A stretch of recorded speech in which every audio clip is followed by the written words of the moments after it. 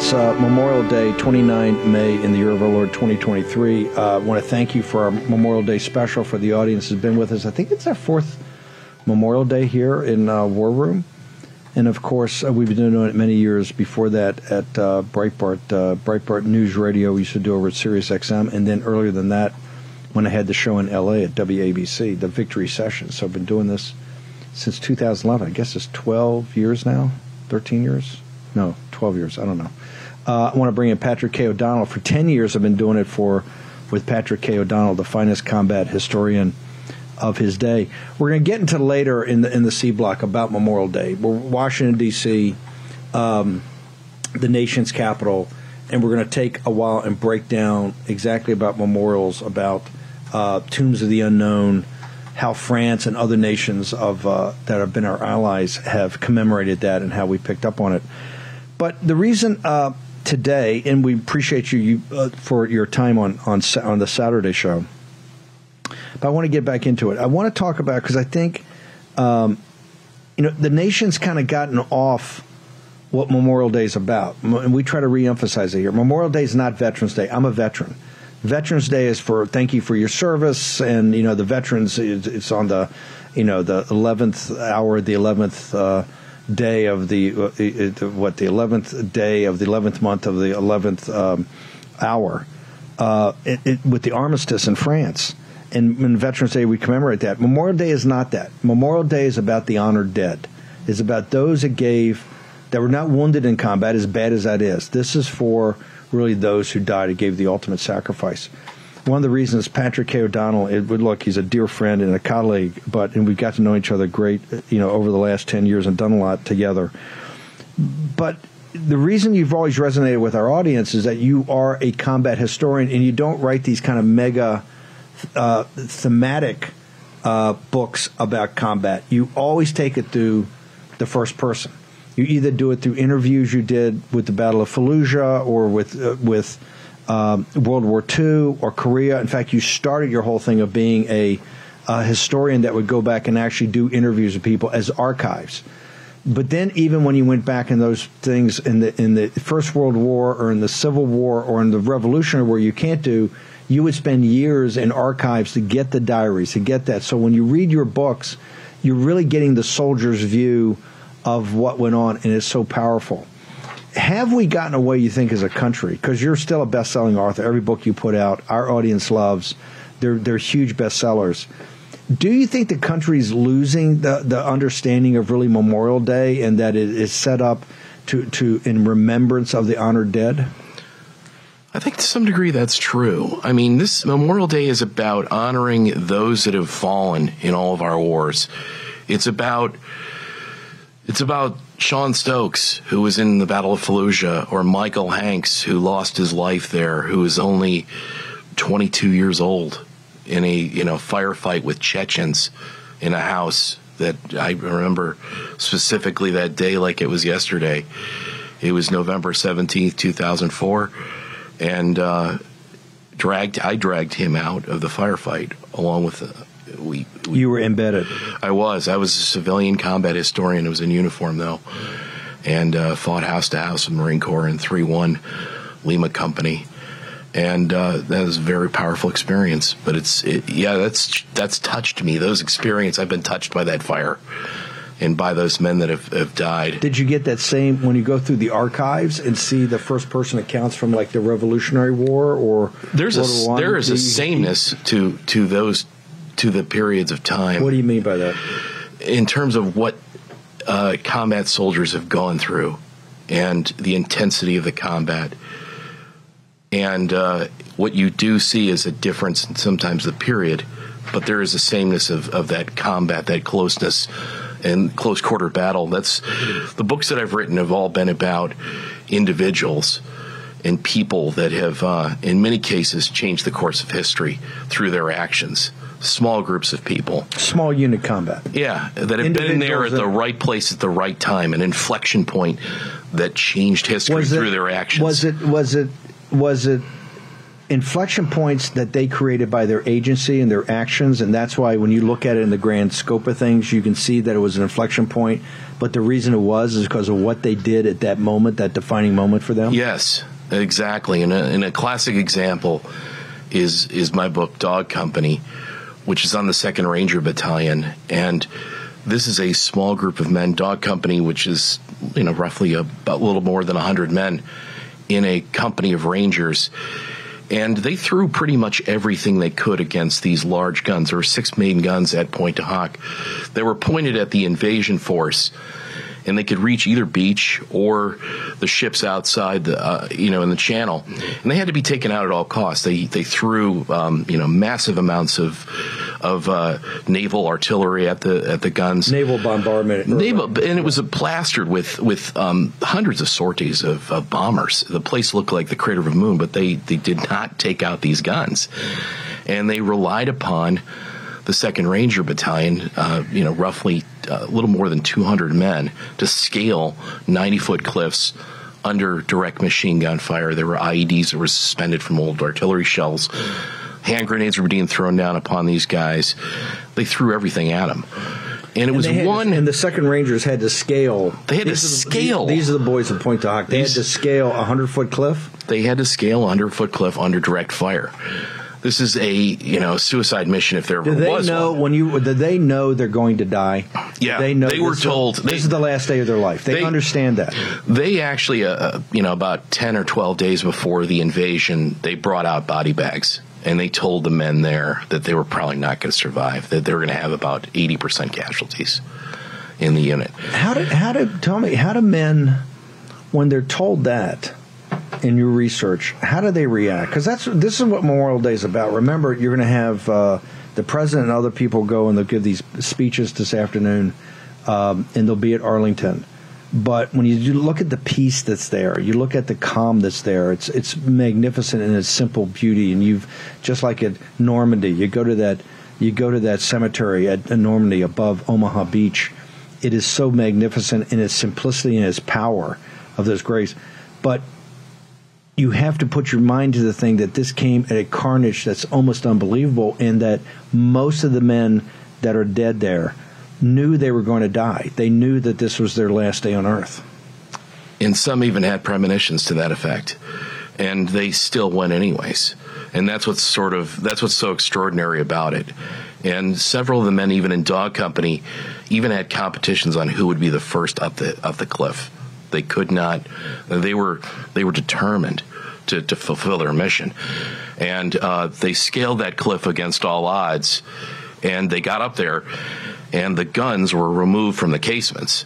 But this is where the Germans knew. Why did the Germans remove the guns? Because if they were in the casements, they were completely an easy target because they could be seen and spotted by aerial observation.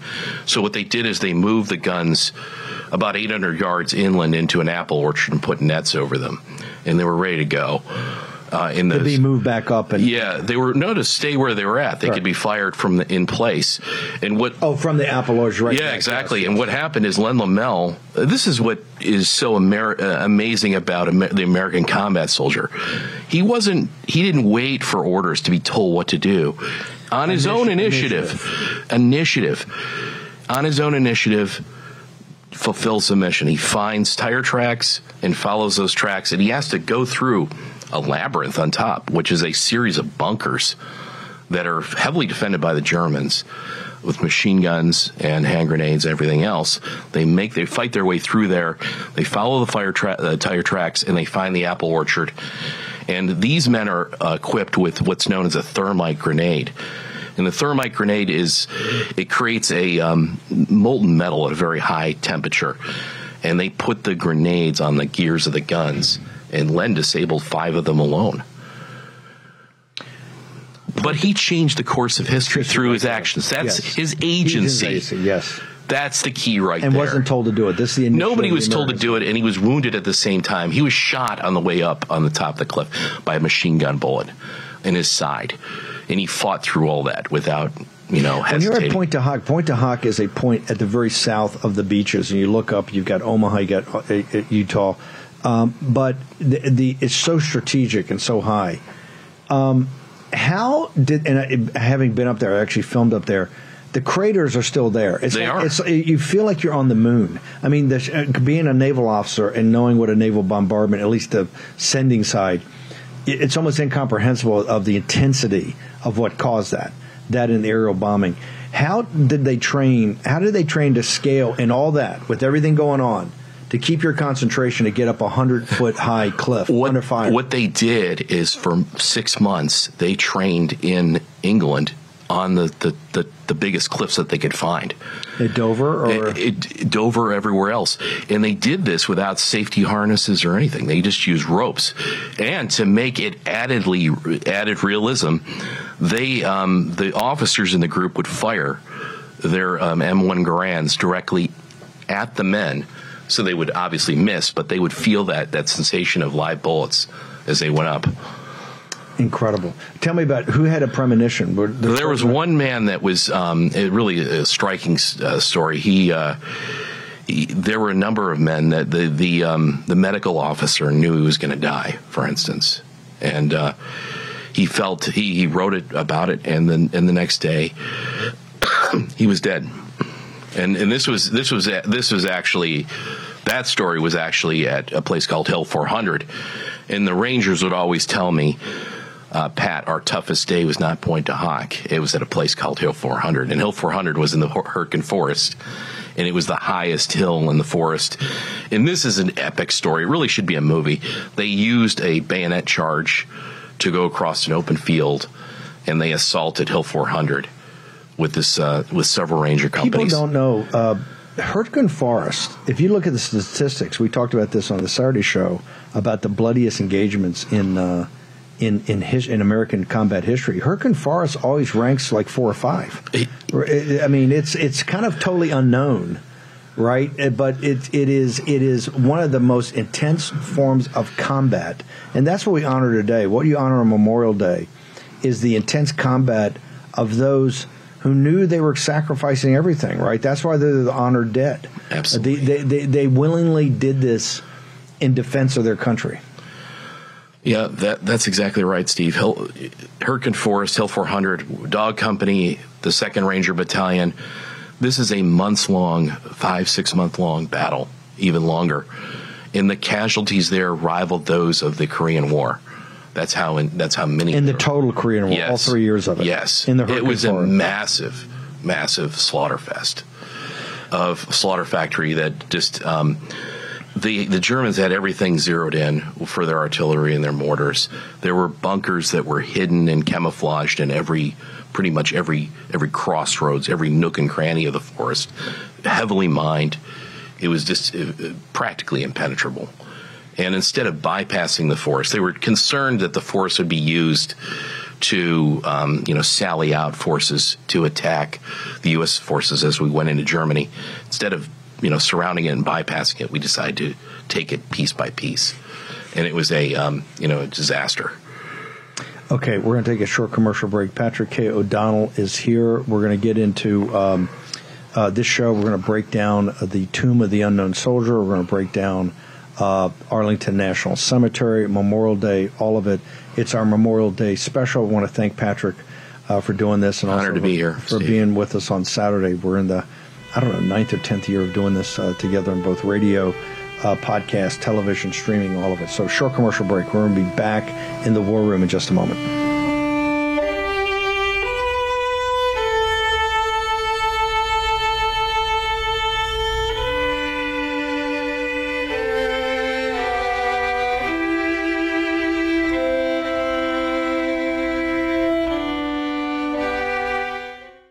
President Trump recently issued a warning from his home at Mar-a-Lago. And I want to quote this. Our currency is crashing and will soon no longer be the world standard, which will be the greatest defeat, frankly, in 200 years. End quote. He did that in the interview that I had with him a couple weeks ago at his home. Now, there are 3 reasons the central banks are dumping the U.S. dollar. Inflation, deficit spending, and our insurmountable national debt. The fact is, there's one asset that has withstood famine, wars, and political and economic upheaval dating back to biblical times. That would be gold. Gold has been a hedge against chaos from time immemorial. And you can own it in a tax-sheltered retirement account with the help of Birch Gold. That's right. Birch Gold will help you convert an existing IRA or 401k, maybe from a previous employer, into an IRA in gold. And the best part, you don't pay a penny out of pocket. Let me repeat that. You don't pay a penny out of pocket. Just text Bannon to 989898 for your free info kit. They'll hold your hand through the entire process. Let me repeat that. Birch Gold professionals will hold your hand through this entire process. Now think about this. When currencies fail, gold is a safe haven. It always has been. How much more time does the dollar actually have? Protect your savings with gold like I did. Birch Gold has an A-plus rating with the Better Business Bureau and thousands of happy customers. Text Bannon to 989898. Get your free info kit on gold. Text again Bannon to 989898. Remember, the best part is you don't pay a penny out of pocket to get this information and start the process. Do it today. Take action.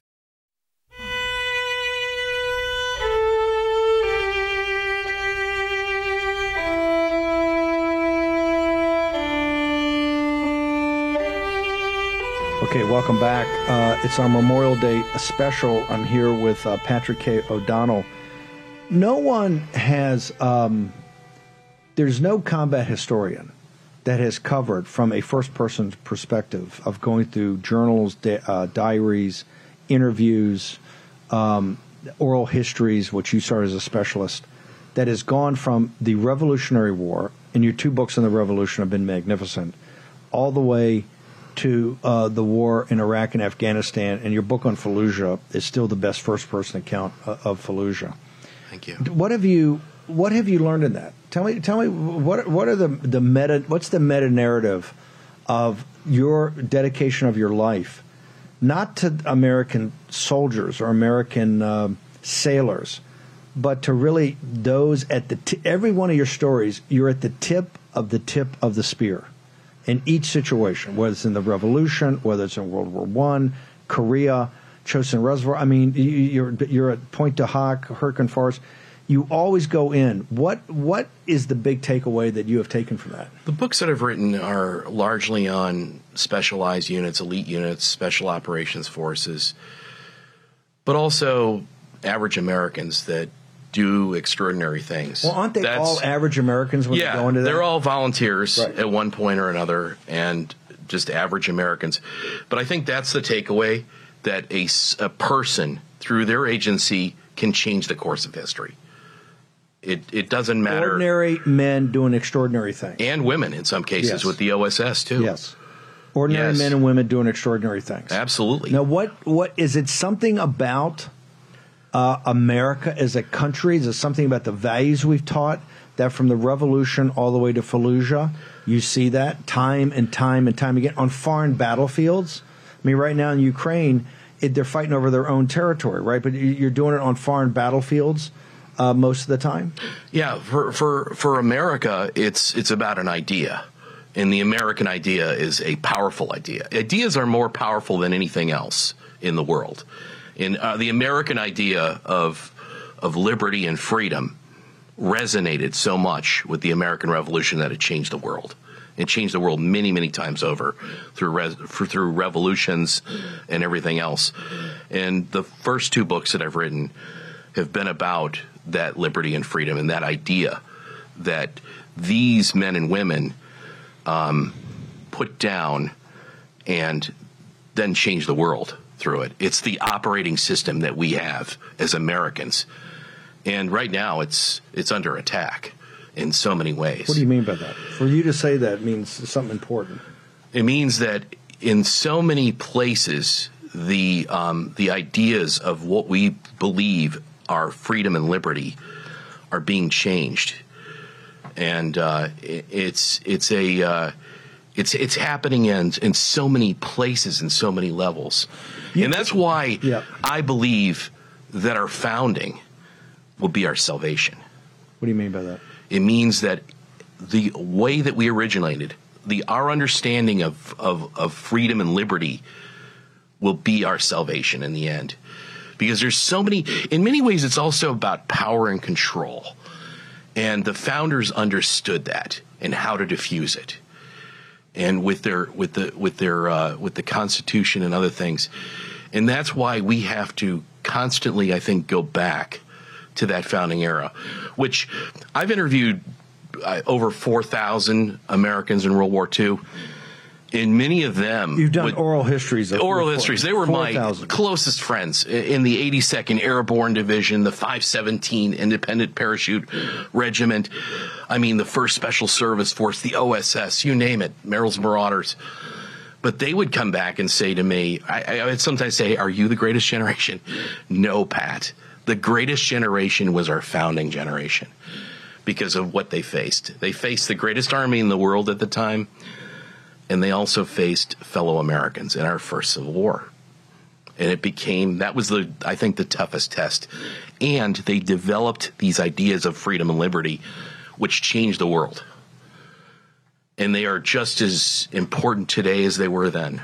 Did that run through the bloodstream of the troops you fought with, you were assigned to? Yes. In Fallujah? Yes. In the 21st century? I felt that was as I said, that was our next great generation. I mean, they were, I think every generation in many ways, the World War I generation, the Korean War generation, World War II, Spanish-American War veterans, Civil War generation, the men and women that I met in Iraq, in Fallujah, were exceptional.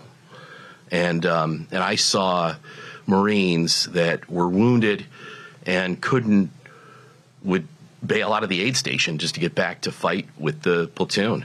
Because of that, when you do these small units, and yes, they're trained as elite troops, so they all start as normal Americans. They're trained. Is it the camaraderie of the unit? Is it the cohesion of the small unit? Is that what drives? Yes, they were fighting for each other. The man on their left and right. They were the men in First Platoon, for instance, were best friends, and that was a most remarkable experience to be there in combat with them and see it. And then I've also seen it go full circle. When I came home from Iraq, I'll never forget. It was here in Washington D.C. and the families of the fallen. We had 5 or 6 in the platoon, which was an enormous number. And in the squad alone, there were 4. And in the squad, those 4 family members asked me to come to Washington, D.C. and meet them. And they wanted to know what I was doing and how I was going to tell the story of 1st Platoon. And it was at first, one of the individuals' father fought in Vietnam. And he accused another man of killing his son, and that wasn't the case because it was friendly fire. No, it wasn't the case at all. It was just the case that, oh my God, we had so much coming at us at Fallujah. It was house to house. Oh, it was some of that. It was some already bitterness. It was, yeah, there was, because we had 4 killed in the squad, and it was just a situation of how intense that fire was, and how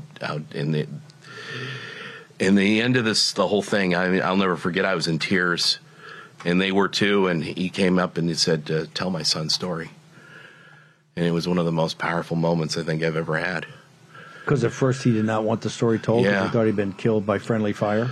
Yeah. Well, it was just it wasn't a friendly fire thing. It was just a situation of just the intensity of it that didn't quite understand it. And is it hard for the parents to understand? I think it is. Of course, nobody ever goes through that and never gets over. Well, you prepared. You went over as a combat historian. You had spent your life at that time writing books and doing oral interviews and reading archives and diaries. did it prepare you for actually being assigned to a Yeah, I was actually prepared by the World War II men that I interviewed. I'll never forget. One of them said to me, "You know when a bullet whizzes and snaps and the difference." And I felt that firsthand. I'll never forget. I was in a ditch, and direct sniper fire was right at my ear, and one went right in front of my face. It was intense. And I had this flashback of my conversation with that World War II vet. Patrick K. O'Donnell, why don't you I want to make sure everybody goes to your website and to the degree they want to enjoys your writings, because pretty in the span of the books. The one they were talking about is We Were One. It's also on the Commandant's reading list. It was recommended of the Marine Corps. Of the Marine Corps. It was required reading for NCOs of what life was like. Non-commissioned officers, the backbone of the Marine Corps, was exactly required reading for non-commissioned officers for many, many years. Okay. Yeah, many commandants. We're going to pivot here when we come back. We can't do it any better than we did it. It was as you're going to see, Patrick K. O'Donnell and myself. We go through really what Memorial Day is and not just what it means to America, but the structure of Memorial Day, the Tomb of the Unknown, the honored guard over at Arlington, the Army that stays in eternal vigilance. Arlington National Cemetery, I would say, is the most sacred ground in this country. You would say, no doubt? There's no doubt about it. Arlington National Cemetery, the former home of General Robert E. Lee. Of course, that was changed during the Civil War. We're going to walk you through all the way from the battlefields of France. And I don't think American people quite appreciate the carnage of the First World War and how the United States Army came in at the end and really tipped the scales, and the reason the First World War ended. Really, the bloodiest battle, I think, in American history is from August, the Battle of the Argonne, Meuse-Argonne. Meuse-Argonne is the largest battle in American history. The largest battle in American history goes from basically the middle of August all the way to the 11th hour of the 11th day of the 11th month, right up to Armistice. In fact, people were dying right up to that. And that is from that, we got the Tomb of the Unknown Soldier, and really this very special observation over at Arlington National Cemetery. So we're going to take a break. We'll come back. We'll go through all of that. I want to thank you. We're here at our Memorial Day Special, May of 2023. We'll be back in the WarRoom in just a moment.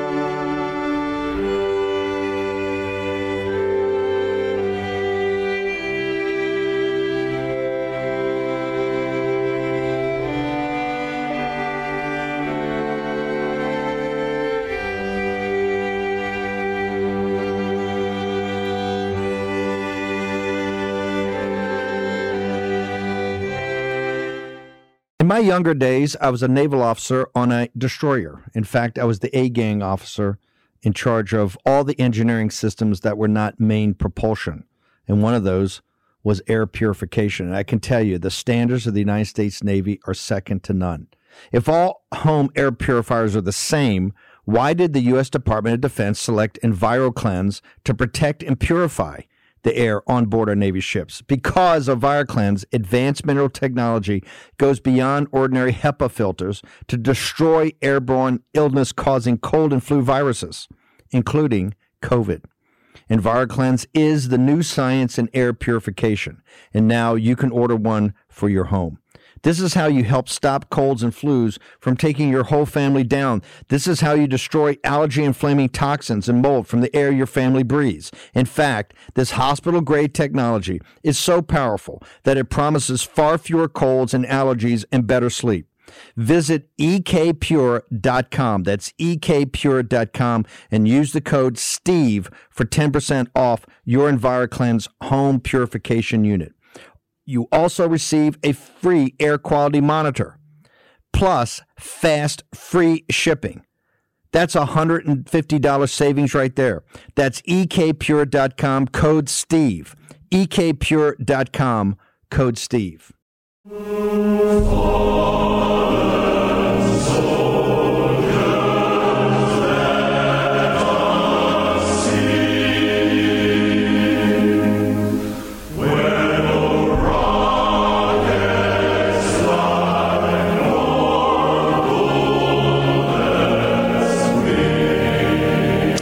Welcome back. Our Memorial Day Special. So Patrick K. O'Donnell, the trauma of World War I, all these casualties in a manner with this highly mechanized warfare, gas, the perfection of the machine gun, really combined arms for the first time, heavily entrenched, shocked America. Let's talk about what happened afterwards in trying to even get the war dead back, and this whole concept of the unknown soldier, even how it started, in France and in the United Kingdom, and of course General Pershing. You've had Washington, Jackson, but that wasn't even a formal army. Grant and Pershing. I guess General Marshall, though he wasn't a field commander. Pershing considered probably in the top. General Lee probably in the top 2 or 3 generals who's ever had, but a shadow, a guy that just really dominated the entire army when he was there. Absolutely. He was an incredible commander, a dominant force, and also somebody that could deal with an alliance, which is something up until that point we had not had except for General Washington. It's an incredible skill to have, to be able to work that and that finesse, and also to follow Wilson's orders, which would be to keep the American Expeditionary Force separate and fighting on its own, so that we would not lose our identity as Americans. And also the role of America would not be downplayed in the peace negotiations. Had we just put our troops in with the French or the British, they would have been cannon fodder. Instead, we had a separate army that would be play a decisive role in World War I. But going back to the issue of all of these Americans that were buried there, initially, they did not want to bring back those American boys that we had lost. And it was a cost issue to basically disinter all of the bodies and then carefully bring them back in an honorable manner. It was an enormous expense. Eventually, Congress authorized it. The removal of anybody that wanted their family members returned home. And then there was the issue of the over 3,000 Americans that were still unknown and unaccounted for. And initially, the War Department claimed that they could identify those Americans, and that was a pipe dream. And there was also this this was at the very beginning of even DNA or any of that kind of testing. Correct. But they felt that they had the scientific expertise and medical expertise to actually identify everybody. That was their going in bid, correct? I think that was it. That was this surface argument, but I think in reality, there was also cost that was associated with this that they didn't want to necessarily bear. And what happens is an interesting movement, a grassroots movement springs up. And our boys are brought home. That's the first step. And then a movement by a woman editor, the Delineator. She was a paper in New York City. She's very powerful. And she started to write that we need a Tomb of the Unknown like France and Great Britain. And this caught a lot of attention around the country. And it was spearheaded in Congress by Congressman Hamilton Fish from New York. And he had an extraordinary service record. He was with the Harlem Hellfighters as a white officer that fought with a black unit. And they were they had some of the longest service in France. These men were in France for over 190 days in combat. And highly distinguished in many cases, but they had to fight against racism, and they fought a lot of times with the French army. And there's some incredible stories of World War I heroes, Medal of Honor recipients that I document in The Unknowns in that book. But Fish sees this Tomb of the Unknown as an opportunity to recognize his men who had had sort of the short end of the stick in many cases, but also to recognize all Americans that had fought in World War I. And it gains a tremendous amount of ground. And there's bipartisan support, and it moves forward in 1921. Hang on a second. Just one. Who is the female editor? She was a firebrand. I mean, she really. Her name is Marie Maloney. She's sort of lost to history, but she's got an enormous story. As she runs a magazine called The Delineator, and she is a New Yorker. Her husband is a publisher as well. So she has quite a bit of clout, and she uses it for good to really foster this grassroots movement for the Tomb of the Unknown Soldier. In 1921, what happens then? Actually, they get legislation passed? They get legislation passed to fund the Tomb of the Unknown Soldier, and then the process begins. And it's October 1921, and the Graves Registration Service with the U.S. Army goes to France, and they go to several of the major cemeteries in France, which also correspond with the great battles that the American Expeditionary Force fought in. They go to the Meuse-Argonne, which I mentioned earlier is the largest battle in American history, and also one of the bloodiest.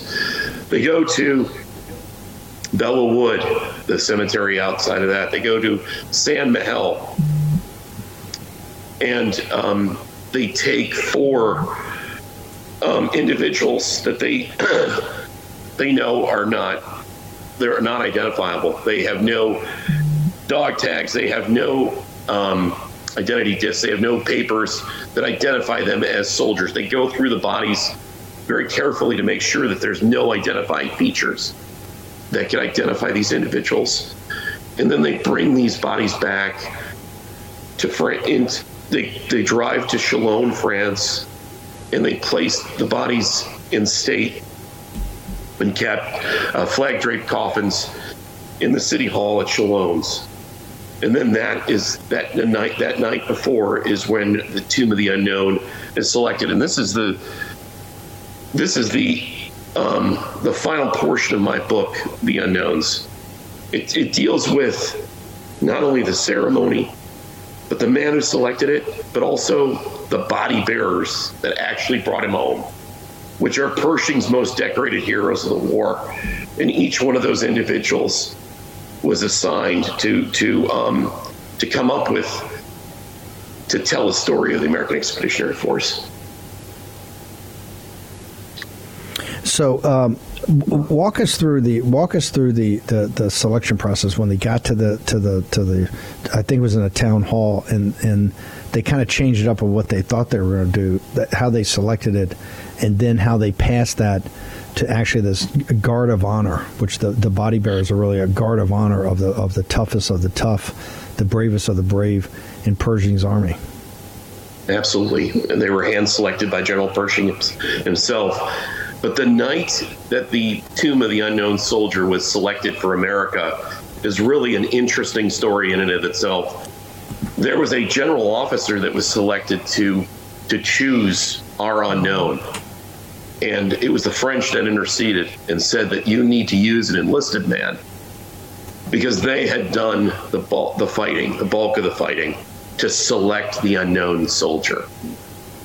And it was here that the Edward Younger is selected. He's one of the men that still remained in Europe at the time, and he had some of the most distinguished combat experience of all the men that were there in Chalon at that time. And he was just a doughboy. but it was perfect. It was quintessential in the sense that he'd been through all the major battles with the 2nd Division, which saw the toughest of the tough, Steve. They were near Belleau Wood. They had fought at the Great Counteroffensive later. They were at Meuse Argonne. They were at some of the most difficult and bitter battles of the war, and he was combat wounded multiple times, and really kind of a perfect choice in many ways. And it was stunning for him to receive the honor. He was very much taken back. He didn't expect it. And I found his original handwritten notes at the National Archives, and he takes us back in time to that moment in France that morning where he's given a bouquet of white roses and told to select the unknown. And he walks into the room, and there's a dirge of music in the background, and he carefully moves through the various flag-draped coffins, and he says in his handwritten notes that his hand literally moved as he placed the flowers on the casket. After he had prayed, he had felt that was a man that he had served in combat, that had died, that he knew, and placed the flowers on that unknown. And that is our unknown soldier. And it's brought back, it's quite an extraordinary story that the caisson goes through the streets of Chalon, moves by rail to Le Havre, where the casket is placed on the great cruiser, the Olympia. This is Admiral Dewey's flagship during the Spanish-American War. And the cruiser, the casket itself is so large that they have a hard time bringing it below decks. So as an honor, and also for the fact that they can't bring it below decks, they keep it up on deck, flag draped. And the cruiser goes across, makes it a voyage across the Atlantic. And it's not smooth sailing. They hit a massive storm. And the Marine guards on board the Olympia literally lashed themselves with ropes to the casket to prevent it from going overboard during these massive storms and gales. But the Olympia makes it to Washington Navy Yard. The remains of the dock are still there on the 9th of November, 1921. And the casket is brought off the ship, and it's the body bearers that are the portion of the unknowns, the book that I wrote, that is the heart of the story.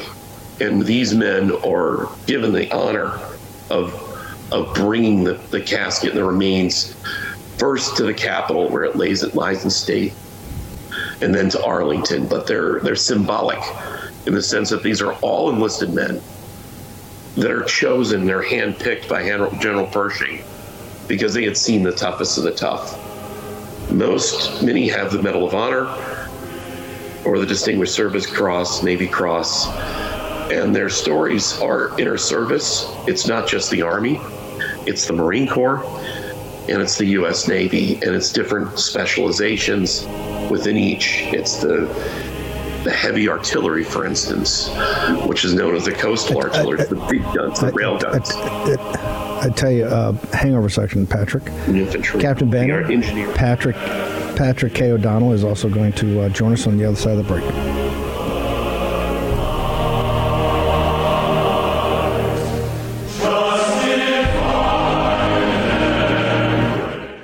Right now, many Americans are feeling powerless. You know the feeling. The economy isn't stable, crime continues to plague our communities, and those in charge do not seem to care. There's something empowering about knowing that you have the skills to defend yourself, and that's why I endorse iTarget Pro. This revolutionary system allows you to dry fire practice with your actual firearm at any time, in the safety and privacy of your own home. No more inconvenient trips to the range, and you will save a ton of money on practice ammo. Just download iTarget's proprietary app, load the laser bullet into your firearm, and start your training experience. Improve muscle memory, increase reaction speed, sight alignment, trigger control, and much more. iTarget comes in all the major calibers, including .223, so you can stay sharp with almost any firearm. Save 10% plus. Get free shipping with the offer code Bannon when you go to itargetpro.com right now. Don't rely on the government to make you feel safe. Empower yourself with iTarget Pro. That's the letter I, targetpro.com. itargetpro.com, and the offer code is Bannon. What defines the American spirit? Preserving life, liberty, and pursuing happiness. Caring for the nation we call home and its people. As patriots, it's our duty to drive the entrepreneurial spirit, pushing hard, reaching for success, sharing patriotism, because the American way of life is for all to live. The Flag Shirt, where freedom reigns.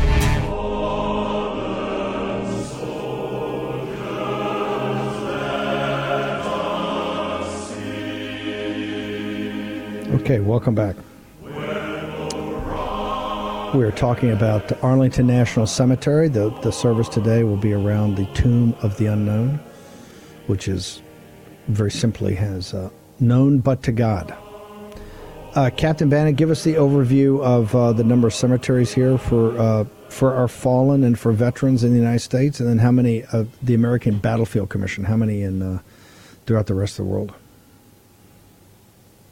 The Department of Veterans Affairs National Cemetery Administration maintains 155 national cemeteries in 42 states and Puerto Rico, as well as 34 soldiers' lots and monument sites. And then, as of today, there are 26 cemeteries and 32 memorials, monuments, and markers under the care of the American Battle Monument Commission. And there are more than 140,000 U.S. service men and women interred at the cemeteries, and more than 94,000 MIA or lost or buried at sea. Wow. The 94,000 includes, I think it's 40,000 of the famous 8th Air Force over the Nazi Germany and Europe. Never recovered the airmen. Just incredible sacrifice. I want to also say, because we're not going to get to all of the different books he writes, and every time we come on, we try to feature a couple of them. We're really doing the unknowns today, and hopefully we'll get to maybe one or two others in the second hour. But here's the reason Patrick K. O'Donnell, I think, is separates himself out, and reason these books have gotten such a I don't want to call it a cult following, but such a strong following. It's the level of research you see here on this about the unknowns. Patrick goes to the archives. It's all archival work or interviews. He's done thousands of interviews with actual, before, like, the Greatest Generation passed away. And it takes, Patrick, what is it, an average of 4? You've got a couple of books working every one time, but it's essentially 4 or 5 years from the idea, the gestation of that, your research, and actual the writing. It takes you about 4 or 5 years to complete a book. That's right, Steve. All the books that I've written have found me in one way or another. Either I'm walking down a road and I find an old rusted sign, or I'm talking to somebody and the idea comes to me, and then it's from there. These are all hand done books. I do all the research, I do all the writing, everything. I walk the battlefields. I spend years in the archives to find the primary sources. Or, as you said, I've written 7 books on World War II. I've interviewed over 4,000 World War II veterans from the elite units, the 82nd Airborne, 101st, Rangers, Paramarines, OSS. This is my passion and specialty. I've been trying to preserve and share American history since I graduated from college in 1992. Hold it. So for oral histories, I just want people to understand this. So 92, 30, 40 years you've been doing this, and you have 4,000 interviews And you've got the notes and the recordings of those. You essentially have an oral history of some of these elite units, do you not? I do. I probably have the largest archive in the world, and it's not only it's video, it's audio, and it's also electronic. I kind of at the beginning of the internet, I created the Drop Zone Virtual Museum, which was the first oral history project for World War II. This is back in like mid to early 90s. And I created a community of World War II veterans. So I was gathering their e-histories, as I call them, their histories through email. And I was capturing the elite airborne units, the 11th Airborne, the 503 Parachute Infantry Regiment. These were my friends. It's my daughter grew up having like all these uncles from World War II. And it's an amazing thing to have the legends of D-Day go to your birthday parties and things and have, people that were true American heroes that you can call a friend and that really changed the world. And, at the same time, just regular people that did extraordinary things. That's what I wanted to these are just regular, ordinary Americans in everyday life, correct? With the most extraordinary fighting men, maybe in the world history, as far as their sacrifice for others. But just if you met them, they were your next door neighbor, correct? That's right, and that's what one of the things that I've always wanted to do with the books that I've written is to sort of inspire other people to look into your own family, to capture the stories of the individuals in your family, to capture your personal history and record it. And it's an incredible piece of American history. It's often largely unknown or forgotten. Okay, I tell you what, we're going to take a break here to start the second hour. We're going to continue with Patrick K. O'Donnell. We're going to put up Patrick. What's the site they go to? Your personal site to get to all your writings. And I tell Patrick was embedded during the Iraq War, wrote an amazing book about Fallujah. I think the best eyewitness account of the Battle of Fallujah, which is one of the toughest battles in Marine Corps history, as the Marines will tell you. And it's extraordinary. Patrick, there's not one book you can't pick up of his that you won't be mesmerized, and you're going to want to read them all. That's the thing. And now he's gone through all the way from the Revolution all the way up to the Iraq conflict. And it's just, the book you mentioned about Fallujah is called We Were One. And that is a book that's on the Commandant's reading list. It's required reading. And that is the platoon that I was in, embedded in Fallujah. I fought with those Marines house to house, pulled out a Marine that was in a firefight with Chechens. They almost killed me. It was it's one thing to write about military history. It's another to experience it. And that's Patrick, hang on. Writing. Hang on 1 second. We'll take a short break. We're right back with combat historian Patrick K. O'Donnell.